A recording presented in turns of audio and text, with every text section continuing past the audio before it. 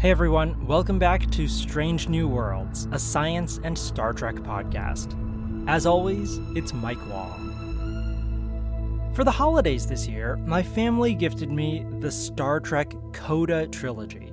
These books represent the end of a journey that began 20 years ago to explore the paths of Picard, Sisko, Janeway, and all of their crews beyond the conclusions of their TV shows and movies.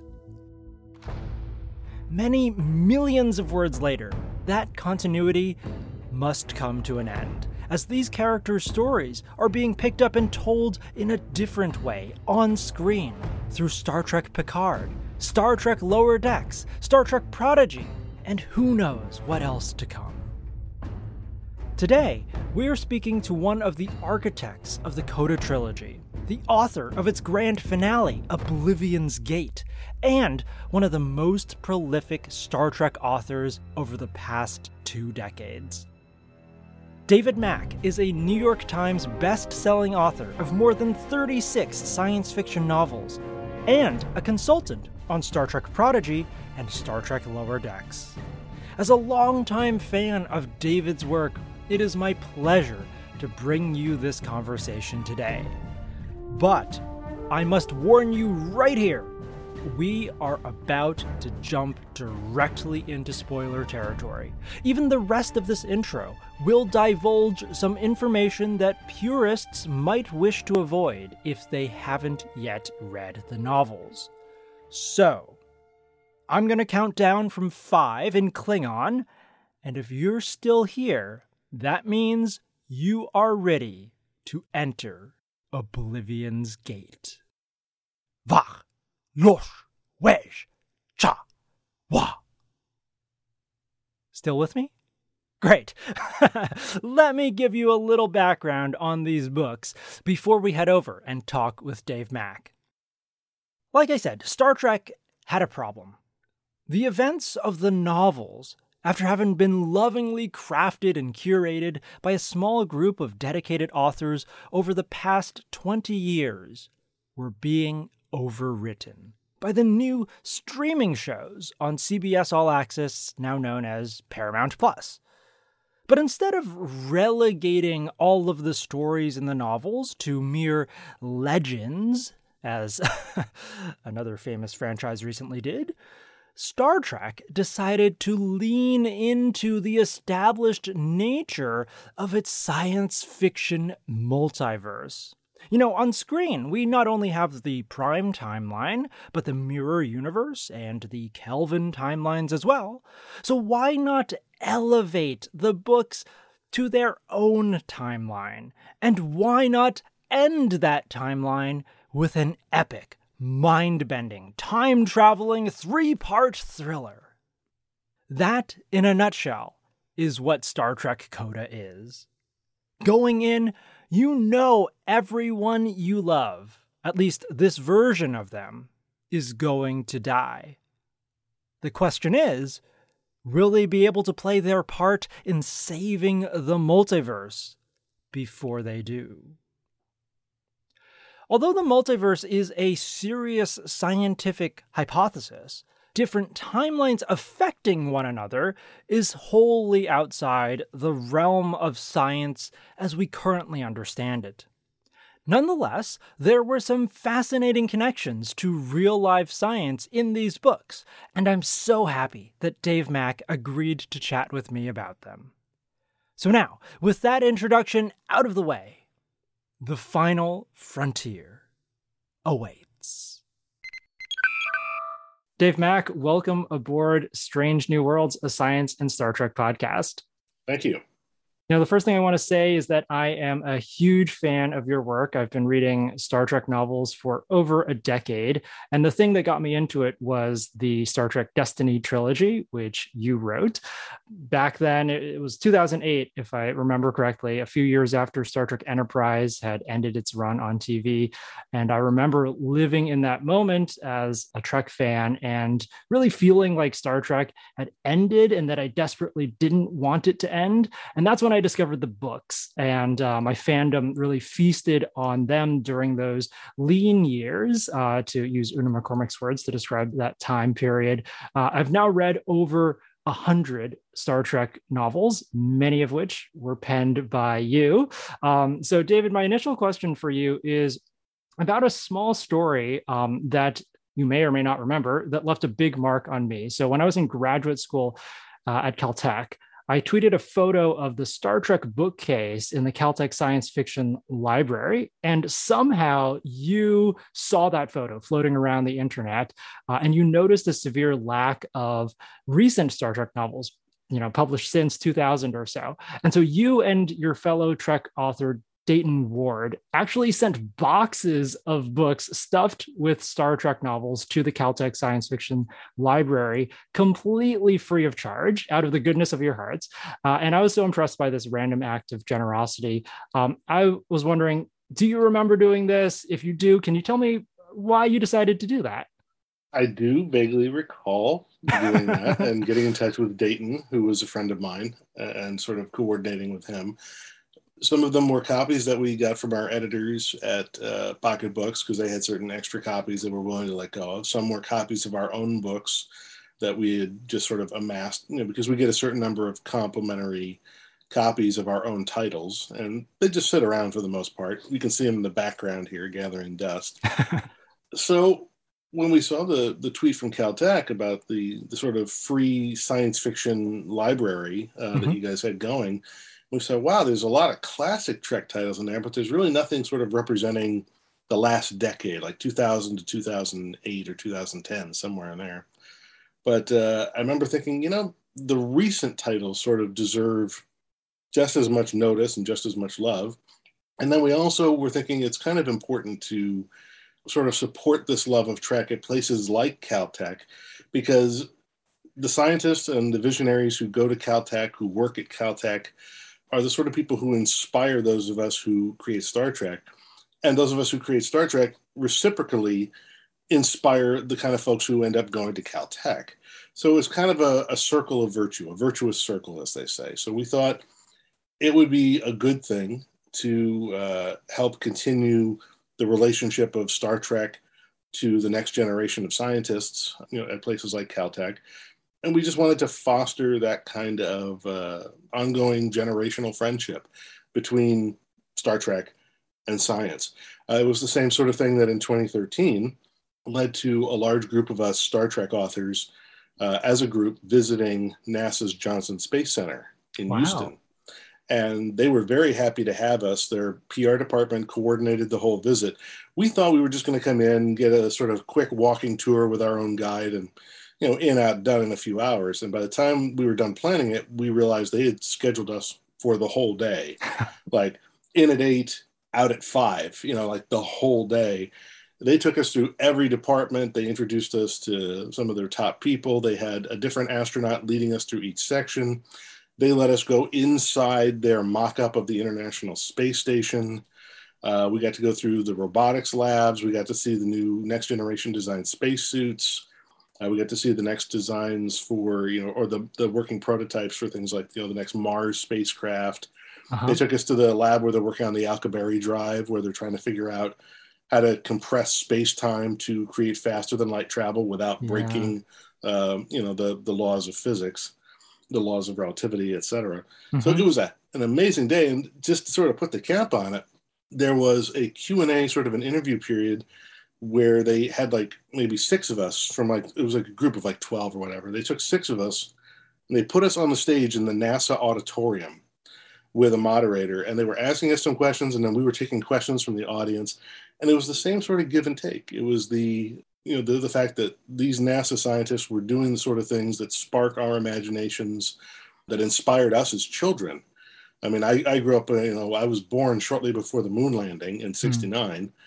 And I grew up, with just sort of a love and veneration of everything NASA, space exploration, Voyager probes, Mars, Mariner, all those sort of things. I couldn't get enough of it. So I had Star Trek on the one side for the dream of the future, and then I had NASA as the dream becoming reality in the present. And those NASA engineers that we were talking with while we were there in 2013, they were like, well, we grew up on Star Trek. Star Trek is what led us to become engineers. And I'm like, well, engineers are like you, or how I ended up writing Star Trek. And so again, it's that virtuous circle. So I think it was the same sort of inspiration, that connection between the dream and the reality, and the fact that Dayton and I both have great regard for it, that probably led us to making that contribution to the Caltech library. That's wonderful. Wow, what a great story. And I'm very jealous, even as a scientist, that you got a whole day getting to see all the cool new tech and science at the Johnson Space Center. That's great. I got to hold a moon rock. Oh my God. Let me hold a moon rock. Right. It's an incredible feeling to, have a piece of another world in your hands. Yeah. Well, thank you for sharing that. That's so wonderful. I love this. I completely agree with the virtuous cycle of science and science fiction feeding off of one another. And we'll talk more about virtuous cycles as we dive into the details of your book that we're going to discuss today, the finale to the Star Trek Coda trilogy, which you developed alongside your fellow authors Dayton Ward, who we've mentioned already, and James Swallow. So just for our listeners, Coda was published in late 2021 and serves to wrap up 20 years of Star Trek novel continuity, detailing the adventures of the Next Generation, DS9, and Voyager crews after their shows concluded.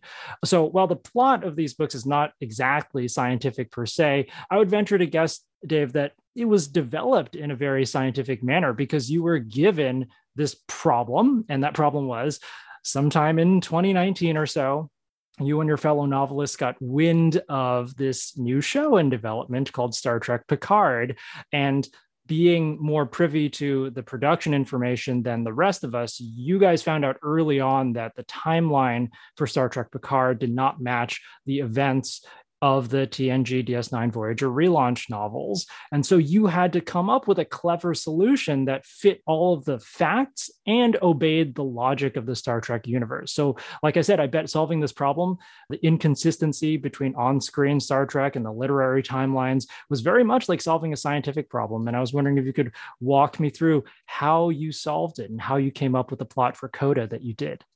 The challenge essentially is that there's a fundamental rule that applies to most media tie-in writing, whether it's novels, games, comic books, etc., anything narrative really, is that what you create must be consistent with the canon, which is the source material, at the time that it is created. And at the time we were creating these books for 20 years, there was no new late 24th century Star Trek narrative being created. So there was nothing to contradict us. And we had no reason to think there was any more of that coming down the pike. And then suddenly Picard goes into development, and I knew about it way before most people did.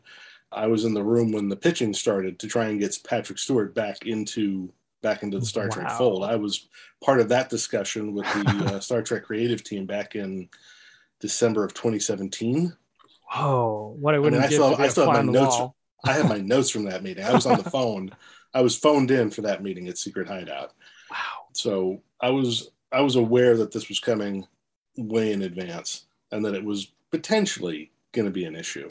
Mm-hmm. And then as it developed, and I stayed more in touch with Kirsten Beyer, another fellow Star Trek author who has since moved up the ladder to become one of the TV producers and a co-creator of the Star Trek Picard TV series.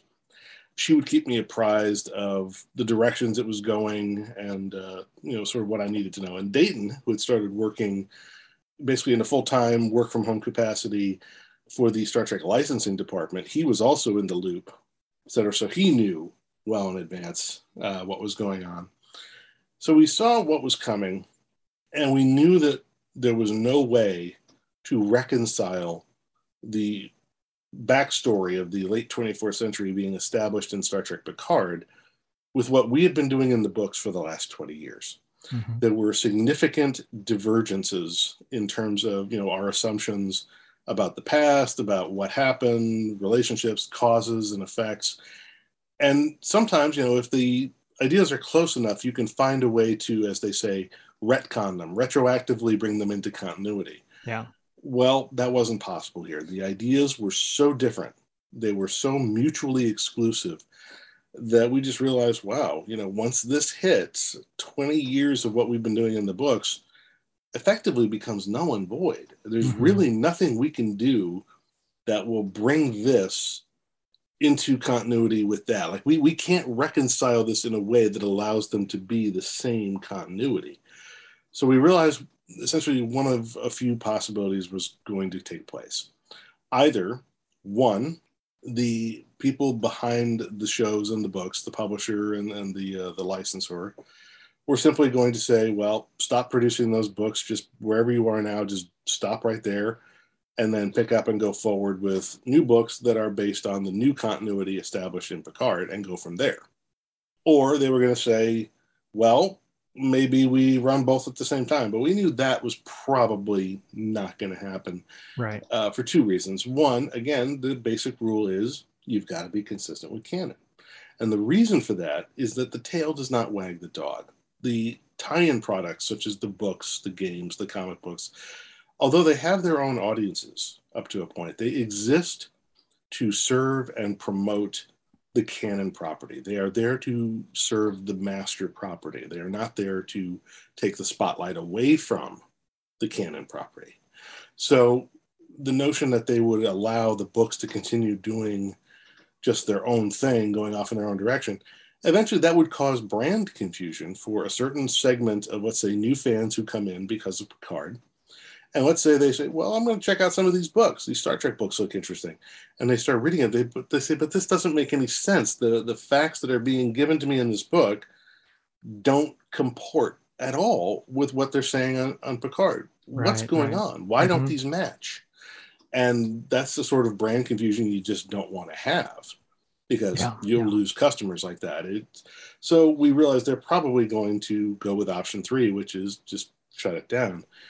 But we said, okay, what if there was a way to bring this to a close, but also reconcile it in some narrative fashion with what's going on? And we realized that this was a possibility that they might take or they might not take. The trick here was there would have to be a compelling reason for the publisher to take on a big event sort of a thing, a trilogy, or even larger, as we originally proposed. This was going to be a multi-book thing. You've got to give the publisher a reason to take that risk, to spend the money, not only on author advances, but on production, marketing, and just also producing X number of books that, again, are going to be out of sync with a show that by that point is already going to be on the air. They're going to take this chance. There's got to be a reason. You can't just tell another story that's going to be one last great hurrah adventure, but it's going to leave the fictional universe pretty much where it was before you got there. Well, if you're not going to change the status quo, then what's the point? You might as well not do it at all. If you're not changing it, if you're not doing something specifically to address this discontinuity with the canon universe, well, then don't bother. There's no reason. You might as well just let it end. And we didn't want to just let it end. We didn't want it to just fade away. As they say, burn out, don't fade away. Like, well, if we're going to go, let's burn out. And that's what you did.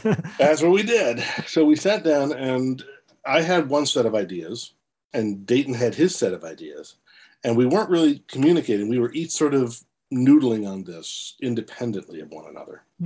And thinking, how do we deal with this? And how do we deal with that? And finally, I sort of had my ideas, and I decided that I wanted to reach out and sort of build like a little team. And me and James and Dayton have always worked well together. We've worked together in the past on Star Trek Vanguard, which was mostly me and Dayton writing the books, and James had done a mirror universe twist on it for the short fiction. And then we worked together again on a miniseries called The Fall for Star Trek. Then we worked together again. We were the 3 authors who were picked to write the 24 Live Another Day novels at Tor Forge around 2015 to 2017. So working with Dayton and James, as I've said before, it felt a lot like getting the band back together. So I reached out to James. He was going to be in town, I knew, for July 4th weekend for the Thriller Fest conference in New York. And I knew he didn't really have anything going on July 4th itself, which was a Saturday. And I said, why don't you, my wife and I were driving through the city. We'll pick you up. We're going to a friend's place for a barbecue. Why don't you come along, have some brisket, have some beer? He's like, sounds good, mate. So we pick him up. We go out, we have our brisket, we have our burgers, our beer. And then I pitch him my idea for Coda. And James's original response was, absolutely not. I hate this. I don't want to do anything like this. Really? Wow. Oh, he wanted nothing to do with it at first. He was like, I think this is a terrible idea. Huh. And I had to actually sort of sway him to it. I said, well, and I made the argument. I said, look, they either are just going to let it fade away, in which case all this work we've been doing just sort of gets forgotten and nothing gets resolved and there's no sense of closure to any of it. Or they do decide to do something, but if we aren't the ones pitching it, who knows who they'll go to, James? They could pick anybody for this gig. Consider all that you have done, all that I have done, all that Dayton has done over the last 20 years to build this. Who would you really rather see tying all this off? If it's not us, who would you rather see it go to? Would you really rather see somebody other than us doing it? And he had to stop and say, you do have a point there. And so we realized, okay, so whatever it is we do, it's got to address this continuity between the show and what we've done in the books. It's got to have a sense of closure, a sense of finality. Because if not, again, there's no point to do it. If you're just going to leave the status quo open to interpretation, then you might as well just leave it where it was anyway. Because, if it's going to be ongoing, then there's no sense of closure. So sense of closure, we realized, well, what are we really dealing with? We're like, well, we're dealing with a timeline that is no longer viable. We said, well, okay, there's a science fictional concept, and it becomes a metafictional concept where the approach that we ended up taking, which was that something has compromised the integrity of the timeline that our characters take for granted. And in the course of trying to address that problem, which has created this instability, this non-viability, they eventually make a terrible discovery, which is that they've thought all along that they are the root prime timeline. They discovered that they are not. They are what's called the first splinter. They are the first breakaway that led to countless other breakaways that have fragmented and created this opportunity for the villains, the Davidians, who have evolved from what we saw in Time's Arrow into something far more powerful and far more dangerous. It has enabled them to become this threat, not just to the splinter timelines, but to the root timeline if they get past our heroes. Yeah. And our heroes eventually realize this is one of those cases where you cannot win. There is no way to win, but there is a way to not lose. And the way to not lose is you've got to cut the enemy off here. You got to be able to, as Picard would say, the line must be drawn here and no further. Right. We have to basically be the firewall. We're going down. There's nothing that can save us. But we can save everybody else if we make ourselves the fire break. Right. We've got to be the last ones to go. Yeah. And that's what our heroes do, is they realize we can't save ourselves, but we can save everybody else. And they basically become the last sacrificial firewall. And they realize the only way to do this is that they have to retroactively prevent their timeline from ever having existed, because that's what gave rise to the Davidians seeing this exploitable flaw.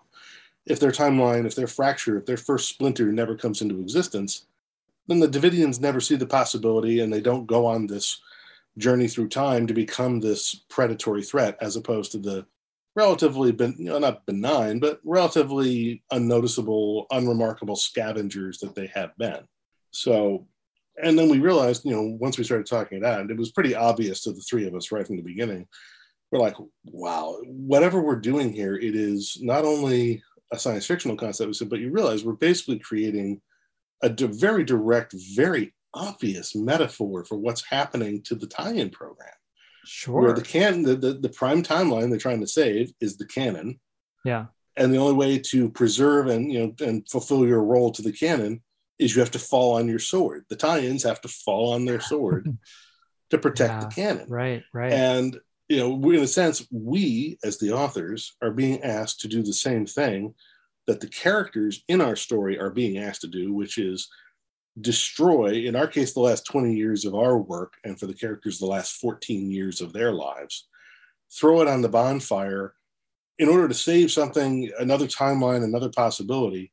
And as the characters themselves question within the framework of the story, how do we know that the timeline we're dying to save or to protect, how do we know it's going to be a good one? How do we know it's going to be better than the one we have? And the answer is, you don't. You have to simply go on faith. It has as much right to exist as we did, and we have a duty to preserve life, preserve the greater good, even at the cost of ourselves. Mm-hmm. And so it operates on this very metafictional level.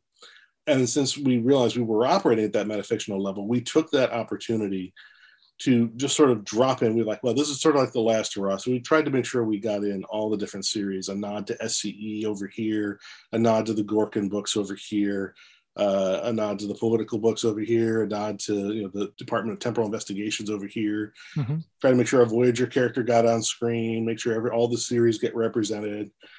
And then it was just a matter of, finding that sort of some ways to give like little rays of hope. Like I know a lot of readers have sort of criticized it for doom and gloom and a sense of hopelessness and like, oh, well, none of it mattered. I'm like, well, actually, no, it did matter. It mattered quite a bit. They went down to preserve everything else. There's nothing really much more Star Trek than that. And then again, major spoiler again, if you haven't read the book, I apologize for this, but the epilogue, which I call a grace note in keeping with the coda musical metaphor, you've got Benny Russell from Far Beyond the Stars as the meta author of all things Star Trek. He's got all of it in his manuscripts. So the notion is, yes, it's sad that this had to come to a close, but that doesn't make it less meaningful or less important or less valid than even the canon storylines. It's just, that's the way it had to go. Right. I love that.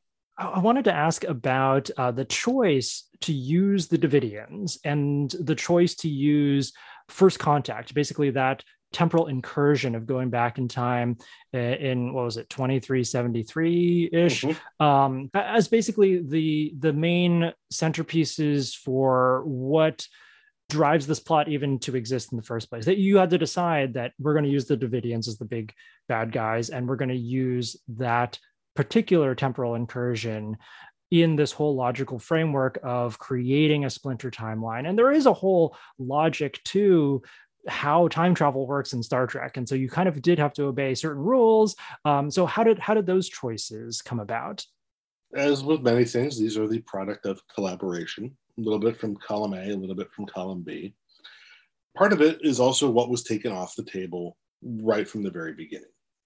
The first things that we were told, we started with our pitch when we were sort of just working out our pitch, me and Dayton. When I finally got together with him and said, this is what James and I came up with, and I pitched him my idea, or I should say our combined idea.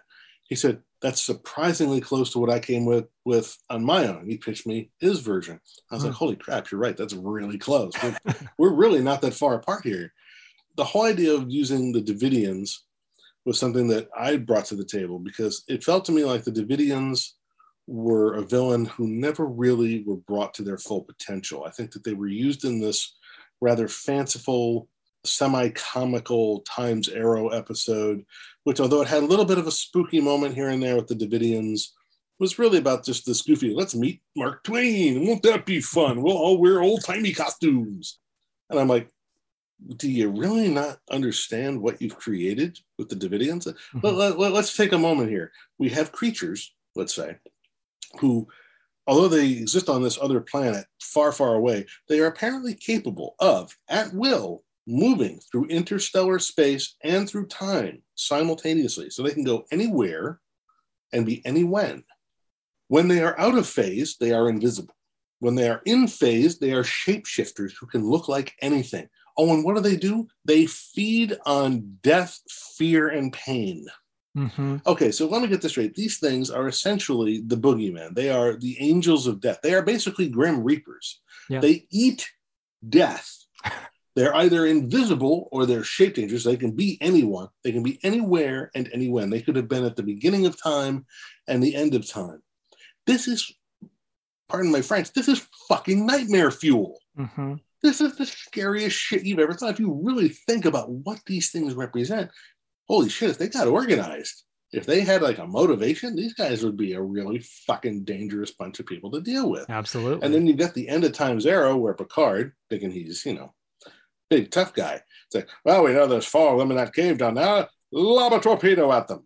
Bam, they blow up the torpedo. And we've beaten the Davidians. You blew up one cave with 6 guys in it. They move at will through space and time. You really think you got all of them with one torpedo, Jean-Luc? No. All you did was tick them off, make them know your name, and give them something to hate. Mm-hmm. That's all you've really accomplished. You've just ticked them off and you've put a bullseye on your head. Mm-hmm. That's all you've done.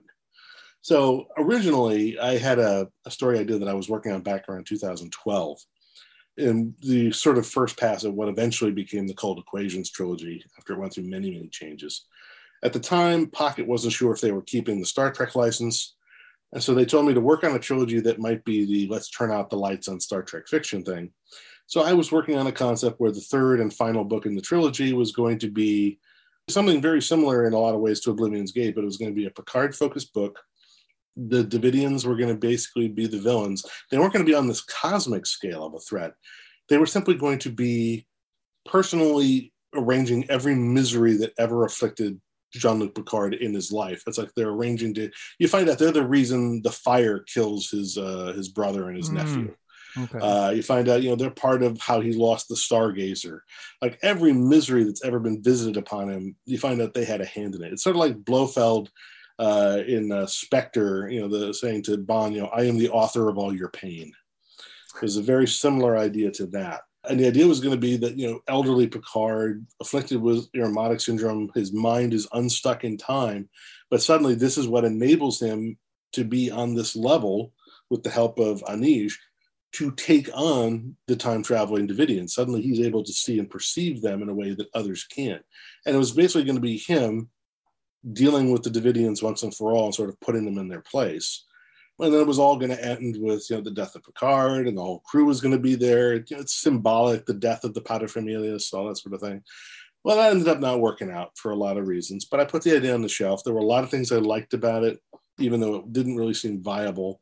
I had done a lot of research and a lot of prep work about the life of Jean-Luc Picard, his youth, the fundamental moments that sort of imprinted on his psychology. And I got to use a lot of that in chapter 40 of Oblivion's Gate. When Picard comes unstuck in time. Right. But that notion of the Davidians as the threat, it sort of goes all the way back to that. And part of the reason we stuck with the Davidians was that the editors, at the request of Kirsten Beyer on behalf of the TV people, took a few elements off the table.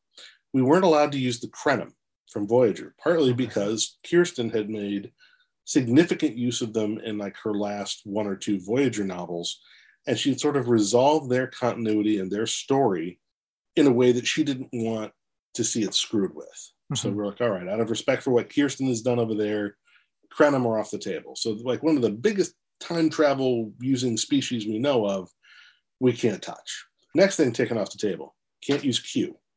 No using Q. Can't even mention Q. We were also told Guinan's off the table. Don't mention Guinan. Can't use Guinan. Like, all right, so the time-sensitive character of Guinan, we have to take her off the table. And we can't use Q, which is fine because we didn't want Deus Ex Machina anyway. I was waiting for those two characters to pop up somewhere in this trilogy, and now I know why they didn't. We were specifically told we couldn't use them. And the reason is they both feature into season 2 of Picard. Yeah, sure. And they were already planning at that point. They were already having conversations about what they wanted to do in season 2. And they knew those characters were going to be a big part of their plan. So they took them off the table. We couldn't even think about using them. And that left us in the end as we worked it out with the Davidians. Now, as for how the Borg and First Contact wound up as this pivotal moment, that came from Dayton.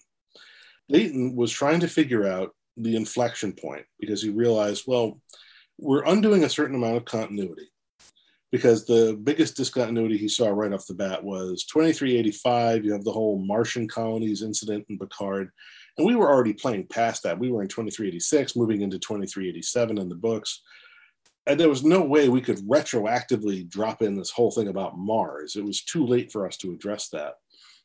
He said, but we can't just rewind to pre-2385 because that's not far enough back. He says, because they're establishing details about how Picard left Starfleet, when Picard left Starfleet.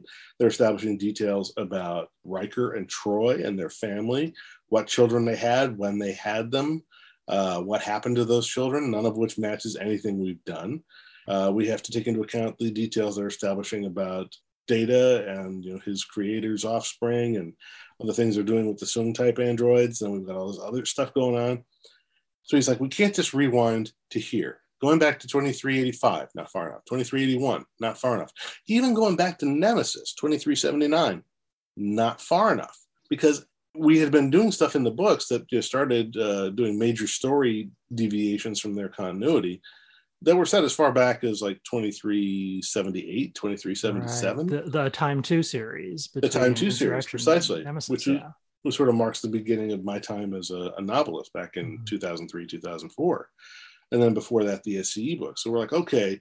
So he did the math and he's really thinking, all right, also I need to find a canon event, preferably, on which we can hang our hat. And eventually he arrived at First Contact. He's like, okay, it's unlikely at this point that the new shows are going to retroactively establish any continuity elements prior to First Contact. Like they're probably going to play within the rules and stay within the lines on stuff up through the end of the movie. So we can, if we go back, if we rewind to First Contact and use that time travel incident with the Borg as our inflection point, then we'd probably be pretty safe. That means we're rewinding 14 years of continuity. And for books that will get published in the years to come, that gives them a much broader range of sort of, slate wiped clean, a new range of years in which to play and tell stories in order to stay in sync with the new continuity. It gives us a little more breathing room. So he picked First Contact, and I thought that was a brilliant choice. And then the next step was to basically make it all work from a story logic and a temporal logic kind of standpoint. And although I have to admit, when he first pitched it to me, I was like, really? We're bringing back the Borg after everything I went through to get the Borg off the table in Destiny? We're coming back to the Borg? And he goes, you got a better idea? I'm like, well, actually, no, I do not. Yeah. And once I got into it, I realized it's actually kind of brilliant because as an ending note, it takes Picard back to his greatest archenemy, his greatest fear, and his Achilles heel, which is the Borg. Yeah. I'm like, it's actually kind of a great note to end on. So I'm like, okay, so I see the value in it now.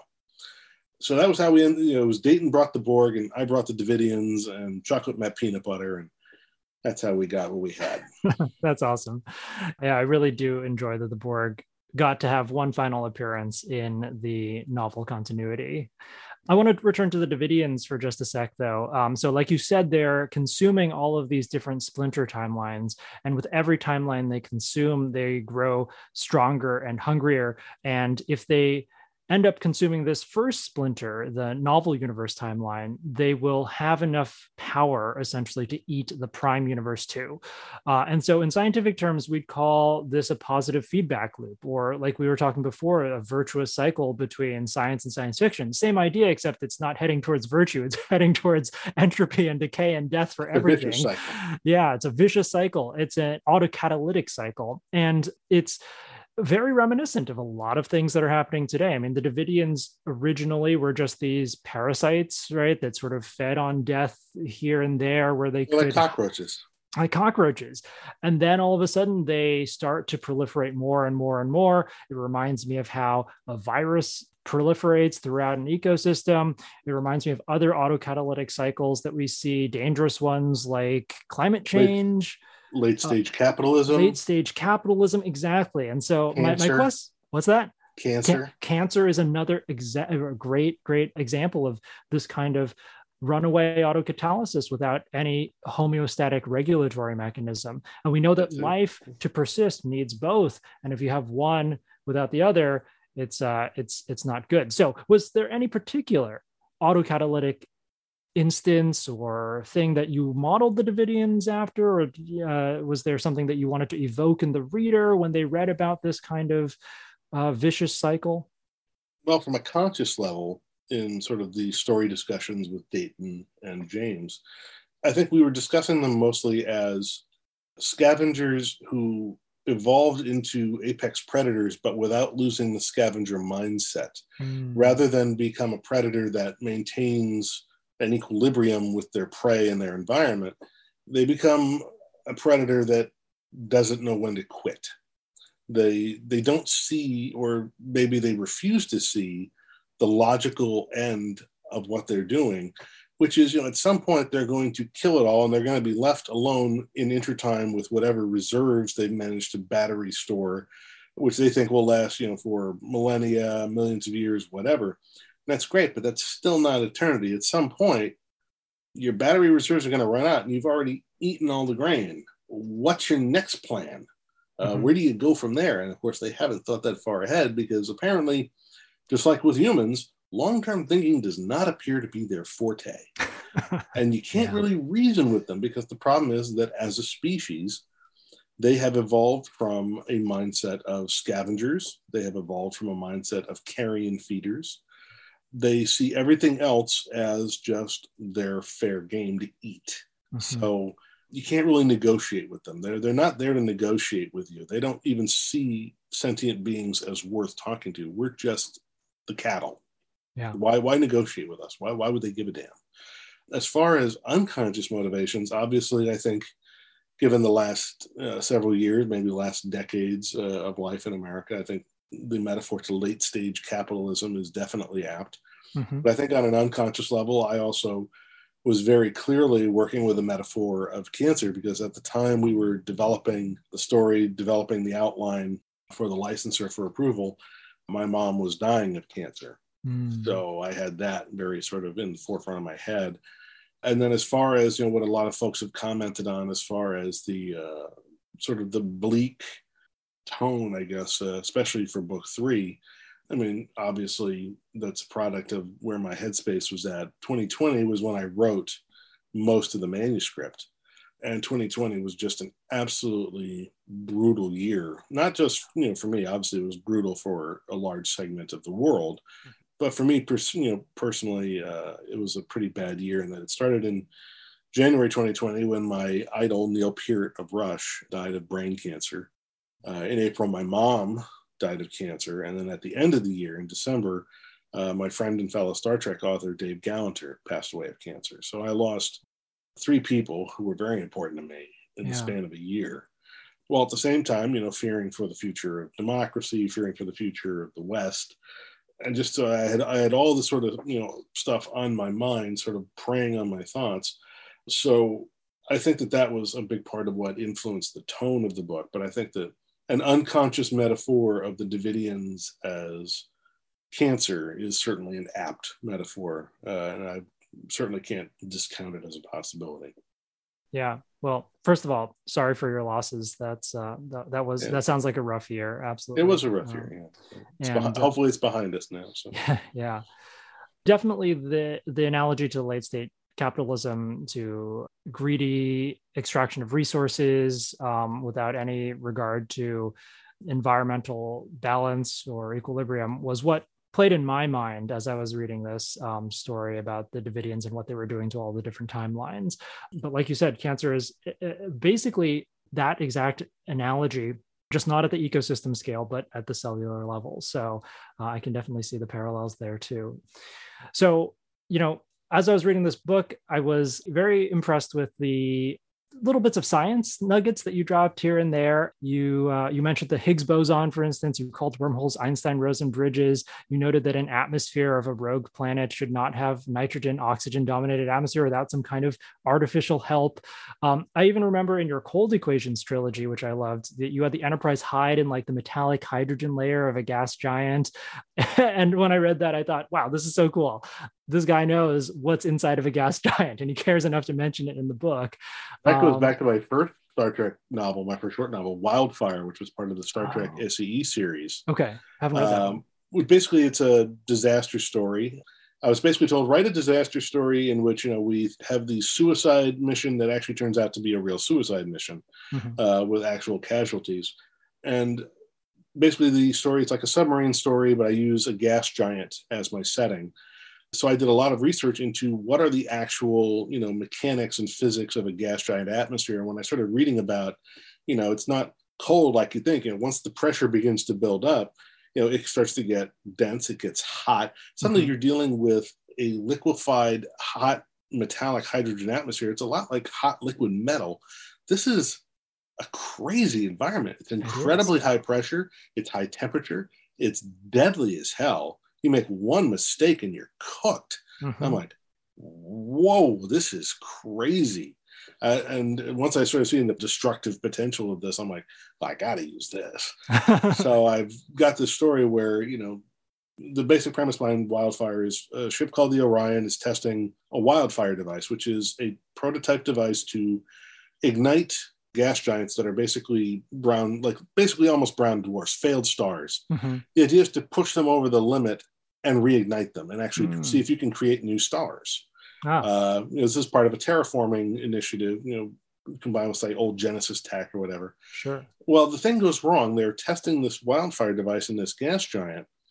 And what they don't realize, and we don't find out till maybe part of book 2, is that there are intelligent aliens who live in the gas giant, in the liquid metal layers, who don't really appreciate us trying to ignite their environment. Yeah. And so they take out the Orion. And so the hero ship, the Da Vinci, gets sent to find out what happened to Orion. Mm-hmm. Where is the Orion? And they go and they find the wreck and they're investigating, but there's all kinds of crap going on down here. And there's an upswell at one point where they have like an away team over here and they've got their ship facing the Orion. They're separated by maybe a few hundred meters, trying to hold station inside this turbulent atmosphere. And then like an upswelling happens and it basically flings the Orion at the Da Vinci and they collide. Now you've got hull breaches, you've got hot liquid metal coming in, you've got system failures all over the place. Yeah. And that's, as they're fighting this and security teams are going down, you've got the classic submarine moments of people making split-second decisions. You see the hot liquid metal wall coming at you. Do you try to save yourself and maybe doom the rest of the ship? Or do you seal the emergency hatch? Yeah. So you got the security teams dying all over the ship. You got segments of the ship being blown away. They lose half the crew like that, like in a space of about 2 minutes. Half the crew just gets wiped out. The ship and the end note, it's a 2-part story. The ending of part 1 is they basically realize half the crew is gone. The captain is down. We have no contact with engineering and we're sinking. It's classic submarine drama. And then, it goes even darker from there. Believe it or not. But that's where I did all my research about gas giants. I'd actually done some even before that, back for my first ever Star Trek writing credit in '95, when I wrote Starship Down, the episode for DS9. Yeah. But they took out they took out almost everything I put in because they said, this is brilliant, but we can't afford to produce this. So we got all this silly looking vapor stuff. They were like, water, liquid metal. They go, this is all great. We can't afford to do this on a TV budget. Like they said, we love your script, and the next time we find $150 million in unmarked bills lying around the Paramount lot, we'll shoot it. But for now, we can't do this. Well, and that's why you became a novelist, where you can do it. I became a novelist where there is no special effects budget. Right. So, that's where all the sort of background on the liquid metal atmospheres came from. One other sciencey thing that jumped out to me from the Coda novel that you wrote is that you noted how the Borg smell and that they actually they stink. I don't know if this was ever previously established in Star Trek canon, but it opened that part of my brain up and was like, I never considered what the Borg would smell like, but obviously they would smell because they live at 39.1 degrees Celsius and 92% humidity. They would have bacteria all over them just having a feast. They fucking reek. Yeah. It would be just the most hideous smell. It'd be like being in a hothouse with a bunch of people who've never known what soap is. Yeah. Plus, they've never brushed their teeth in their lives, so they've got all, plus, as your mouth gets dry, halitosis gets worse. Fortunately, they're in a humid environment that probably maintains some moisture level, but they don't eat. They don't drink. They take most of their nutrients, by intravenous injection. They get the rest of it through regeneration, cybergeneration, whatever. So they're not really ingesting. They're not using their salivary glands. Their teeth are probably nasty. They've probably got, all kinds of bacterial stuff going on in their gums and their throat. They probably have the worst halitosis in the galaxy. Yeah. These are little things I think about. Well, thank you for thinking about them, because it makes the book that much richer and is, totally in line with everything we know about the human microbiome, or rather the Borg microbiome. I don't know. It's great. So let's talk about the last chapter, because I really want to ask you about chapter 40, which you've already mentioned. This is the chapter right after Picard has pushed the button and detaches the Splinter timeline from the rest of reality. And basically we're treated to, like, I don't know how many, a dozen, 2 dozen brief snippets of Picard's life, but not his one life, but actually Any possible the lives. many possible lives. And it, flits back and forth between different times, different realities. While I was reading it, I got this feeling like I was watching a quantum probabilistic wave function, fluctuating and fluctuating and fluctuating. And then exactly what it says in the opening paragraph of chapter 40. He's watching waveforms collapse. Yeah. They build and they collapse. Some persist, if just for a moment, but then they wash away too. And I love how it ends with it sort of converging and collapsing upon the Picard from the Star Trek Picard TV show. Right. But there's just a really beautiful literary exploration of the many worlds theory of quantum mechanics, and it's also nods to various previous incarnations, or not incarnations, previous episodes and things we've seen in Trek. For instance, the life he lived as the sort of boring astrosciences officer, that's from the TNG episode Tapestry, where he gets shot and he wishes he had never lost his biological heart to being stabbed by the Nausicaan. So Q shows him, it's a Wonderful Life episode, and he shows him the boring man he would have been if he had not learned the fragility of life as a young man. And then we sort of also have another allusion to that same episode later in that chapter when it's a brief snippet of a couple of sentences of Picard seeing the knife coming out of his chest and he laughs. That's both an allusion to Tapestry, but it's, if you look at it in juxtaposition to the scene before it, which is he's just met Beverly Howard, who is the fiance of his best friend Jack Crusher, and the next image you have is of him being stabbed through the heart. It's symbolic of he realized he's met the love of his life and she belongs to somebody else. Yeah. So it's counterpointing these moments of his life, like his first moment aboard the Enterprise. What a beautiful ship, so full of possibility. With the last time he ever sees the Enterprise D after it's crashed on Viridian, where he says, "What a terrible waste of a ship, so much lost." So it's little moments like this. Maybe he dies alone in a hospital room. Maybe he dies some other way. He doesn't really know. Maybe he has the children he remembered. Maybe he didn't.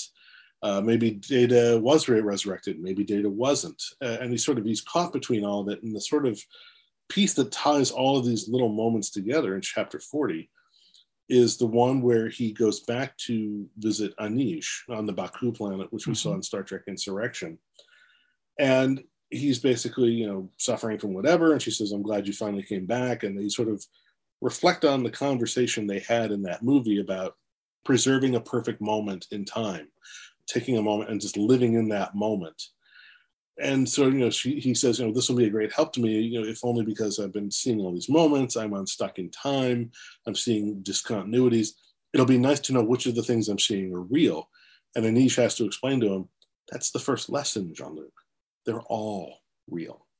Yeah. And so, and again, that's another hint to the reader that, all these different continuities that look like, they've been abandoned or they've never happened or they're forgotten, they're all real. It even comes down to the Vulcan dictum of nothing unreal exists. Well, if it existed even for a moment, it was real. So by the same token, you've got all this. And the other reason that sequence was important is you have him talking about, finding a perfect moment, preserving a perfect moment. And then also talking about things like the garden, preserving a garden. Life is like a garden. This conversation comes up again in, I think, Star Trek Nemesis. And we saw it in a couple of other places that I end up having allusions to in chapter 40. But the reason it's particularly important is that it comes up in a couple of other places that served as sort of key moments of inspiration for this book. One is in the last words of Leonard Nimoy on Twitter, where his final words that he sort of gave to the world were, "Life is like a garden. Perfect moments can be had, but not preserved except in memory. Live long and prosper." Right. And then beyond this, my late idol Neil Peart, the last work that he created with his bandmates of Rush was an album called Clockwork Angels. And it's sort of this narrative story, chronicling the life of a character. And the last song on their last studio album is called The Garden. And it's a very similar idea that in the end, all we really have is, I guess, what we have is the product of a life. The measure of a life is a measure of love and respect, is the lyric. And I realized, there's a lot of similarity here to what Nimoy is saying, to what Picard is being told and is understanding with Anish in Insurrection. The same sentiment is expressed again, or previously, I should say, in Star Trek Generations, after they've lost the Enterprise. This is a recurring theme. And then I find it both in Star Trek and in Neil Peart's work. And it also is, an allusion. There's an allusion to it in the work of Voltaire in Candide, where he said, it is all well and good, but now I must tend my own garden. Mm-hmm. That's where the last line, the opening line of the last scene of chapter 40 comes from. It's an allusion to Voltaire's Candide. This and that and this and that, and this is all well and good, but now it is time for Jean-Luc Picard to tend his own garden.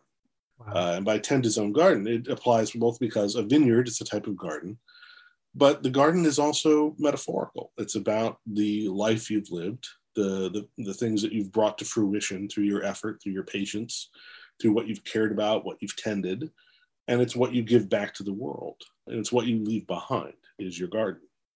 Well, I think you've very beautifully anticipated my final question, which was going to be about this theme of living in the moment, which we see throughout this book, perhaps most poignantly when Sisko dies and he tells Bashir, reminds Bashir that all we can do with this chance that we have is to make it count, right? To make it matter. Life has no meaning unless you make it mean something. Yeah. Life is intrinsically meaningless.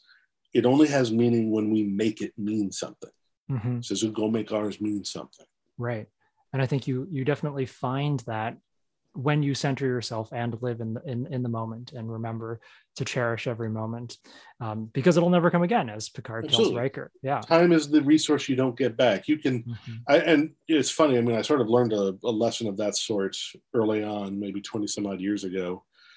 Working in short film production, as a producer, you learn quickly that there are all sorts of resources at your command that you can sacrifice some for the sake of others. The one you can never get back is time. Money, you can always try to find another source of funding. Equipment, you can always try to find a replacement piece. Actors, you can always try to find somebody else to play the part, or you can find some way to edit around them. There's always, some way to get around a resource that has been depleted, wasted, broken, lost, etc., except one. And that's time. Yeah. Time is the one resource you cannot get back. You can burn more of it, but you can't get back what you've already lost, ever. So I learned early on, time is critical. And that applies not just to professional work, it applies to life. As I was writing this book, and I was cognizant of the fact that, my mother didn't have much time left. And then after losing Neil and then losing Mom, and I'm still writing this book, it became very apparent to me that, what these characters are dealing with is they are staring death in the face. They know their own death is imminent, but they are raging against the dying of the light. I mean, it's essentially a situation where, okay, yes, it's hopeless, but how do you respond to hopelessness? Do you find a reason to hope anyway? Or do you simply say, I know there's no hope for me, but I'm still not going to go quietly. I'm still gonna fight. I had like this playlist of songs that I put up on Spotify that sort of, acted as the sort of a commentary on a lot of the ongoing storylines. And it was, songs like, Don't Fear the Reaper, Brothers in Arms by Dire Straits. There's one that I really wanted to share, but I couldn't because it's not on Spotify. It's actually never been officially released. It's by my friend Tom Walker. He was a songwriter. He used to be with a band called Friday's Child back in the 90s. He's an independent film and TV producer right now. And he wrote this song probably back maybe over a decade ago called Cue the Violins. And it's this sort of, very sort of somber, sad song. I've got his acoustic demo recording of it that I just love, that I listen to over and over. And it's got this great lyric where, it seems like it's, this ballad of hopelessness. But then he's got this chorus, which is, and if you want me down, you'd better stake me to the ground. And if you want me dead, you'd better cut off my head because I'll still be around. And I'm realizing in the midst of all this hopelessness that seems to be afflicting the point of view character, what he's saying is, I'm still not going to go quietly. Yeah, I know it's all screwed. I know there's no hope. You want me down? You better stick me down. You want me dead? You better take my head. I'm not giving up. And I just love that sort of defiance in the face of hopelessness. And that's really what I wanted to achieve with the characters in this, is them saying, so there's no hope. That doesn't mean we quit. Right. We can't win. We can not lose. Well, what a perfect way to end a conversation about a timeline shattering book and a book, that I think is really poignant in this point in history, when a lot does seem like it's hopeless, but we all must find the courage within ourselves and inspiration, perhaps in literature and science fiction, to not lose this moment and to keep fighting for what is right in the world, whether it's trying to find a cure for cancer, or trying to keep democracy alive, or trying to fight against climate change so that our children and their children can keep going. So thank you very much for joining me on Strange New Worlds, and live long and prosper. Thank you for writing. It's been a great pleasure to be here. Thank you for having me on. It's been a great conversation. I've been building up the courage to ask David Mack to be a guest on this show for years, and I'm so glad I finally did it.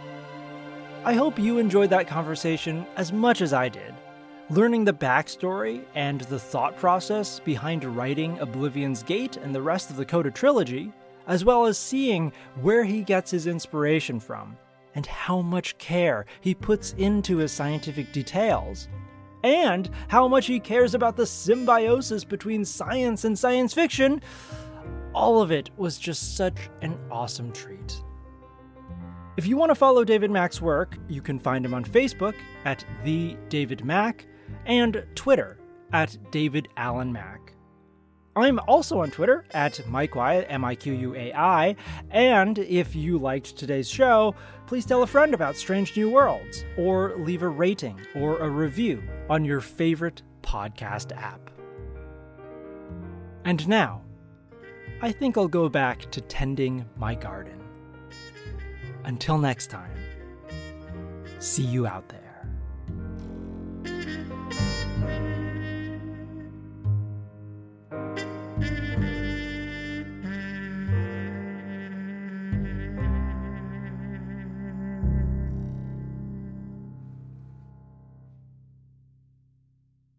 I don't know if you just noticed that like two of me came in. Basically, my computer crashed for like 2 seconds and then I rejoined the Zoom. But I hope did you even notice? It's still recording. It's still recording because you're still here. And the recording button. The thing is, you're the recording side though. So did we lose part of the recording? I'm recording to the cloud. So it's going to a Zoom cloud. So I think everything should be fine. This has never happened before. So I apologize if it disrupted you at all, but it seems like it didn't, because I logged back in and you were still answering. I saw you. You sort of froze for a second, and I saw you come back in, and I'm like, well, I mean, it didn't stop me. Yeah. I think it was. I just kept on rolling. I figure you'll edit around it. I'll edit around it, exactly. Okay, cool. Well, I'm back. I missed maybe like 20 seconds of your answer, but I'm sure I'll just listen to it in the recording, and it's all brilliant. So let's hope. Yeah. All right.